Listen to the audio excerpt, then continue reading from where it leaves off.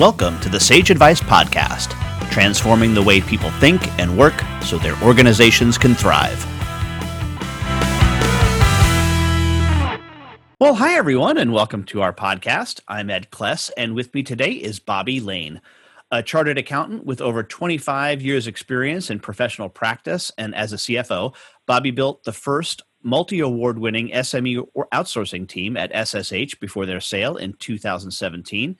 He was also voted the number one in the top 50 most influential sources of financial and information on social media by Economia, and is one of our Sage Top 100 Global Business Influencers. Bobby is also a regular speaker at conferences and a contributor to many trade and national media titles. Welcome to the Sage Advice Podcast, Bobby Lane. Thanks, Ed. How are you doing?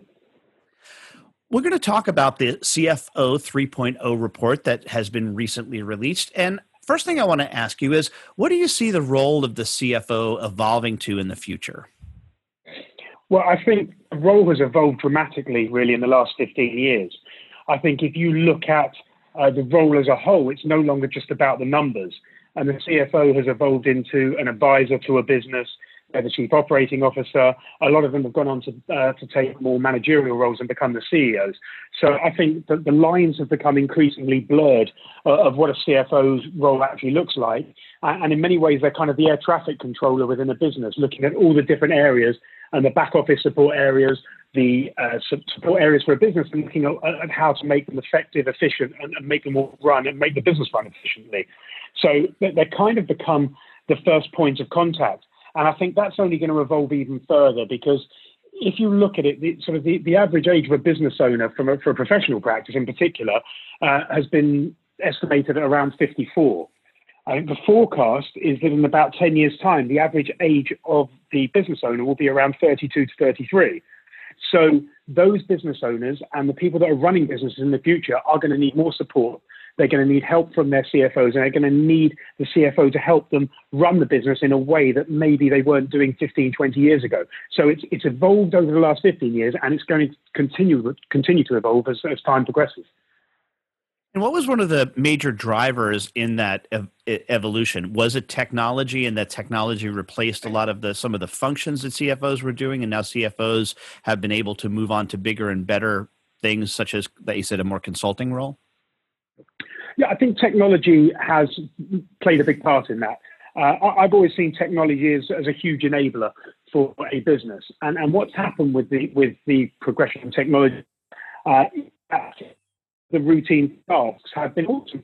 So a lot of routine processing that might have taken time and might have taken resource and needed additional function within a finance team or wherever else it may be required in the business has now been automated. And because of that, that technology has meant that there's more time within the day or within the role to be able to look at how the CFO's role or the role of the finance team in particular can add value. So it's how does that function become an added value part of that business?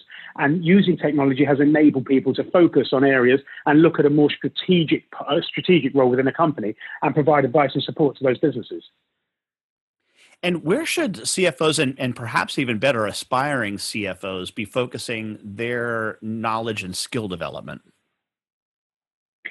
I think it's very much around understanding the changing business landscape. Again, it's looking at technology as that enabler and understanding what's out there, what's the art of the possible. I suppose I first came into the accounting profession years ago. I had basic ledger books and we were using calculators and extended trial balance paper. We then brought in some really fantastic accounting systems, which have evolved over the years. And now with the advent of cloud-based platforms and the open APIs that many systems are providing, it's allowing the landscape to change that one step further. And systems, sort of enterprise-level systems that previously would have cost hundreds and hundreds of thousands of pounds to implement, are now possible for smaller and fast-growing businesses. So, it's very important to know what's out there, know what's happening, know what's going on in the marketplace, and then have the understanding and the knowledge to be able to implement those within a system. So it's researching the system, it's understanding what's available, understanding what's possible, and also sort of training and continuously looking at what's out there and what can be put into a business to help drive it forward. And what about the role of artificial intelligence, automation, and machine learning for future CEOs? Where do you see that coming into play? I think it's a really interesting topic. I think what I've seen over the years is that, and some CFOs in particular, don't like change and recognize and look at these new areas as a threat to their business or a threat to their roles. But actually, the key here is to embrace the opportunities that it's going to provide, because it can further automate processes, and machine learning can help provide better information, a better process within a business. It's going to provide more opportunities again for that CFO's role to evolve even further, and for them to provide more strategic support and more strategic help to those businesses and the finance team and the wider business as a whole, and really provide that added value that they need. So they're going to be able, with the introduction of new technologies as technology progresses further, is to create information to allow businesses to make the right decisions on fact and decent information, rather than gut instinct and a bit of a mess that may have been previously in place. And other than this explosion in technology, which you so eloquently talked about, what are some of the other challenges that are facing CFOs today? I think there's a really interesting challenge is how to build their own teams, their own internal teams, and also for the company as a whole, building teams. I think if you look at some statistics, this year it's estimated that 75% of the workforce will be made up of millennials, with the oldest being 40 years old. And most of them have had more than 4 jobs by the time they're 32, which I think that breaks down to, over the last 5 years, having something like 2.3 jobs, or changing your role every 26 months. So one of the challenges is going to be, if I do need a team to help support and fill in the areas that machine learning and technology can't deliver, we're going to need to bring in people and build a team, but actually build a sustainable team. And one of the challenges is going to be, how do we motivate key staff? How do we keep those people in those jobs for more than 26 months? And how do we build a sustainable team that's going to support that business now and into the future? And Bobby, we have an exit question that we ask all of our guests on the Sage Advice podcast, and that is, who is a hero of yours, and why are they a hero?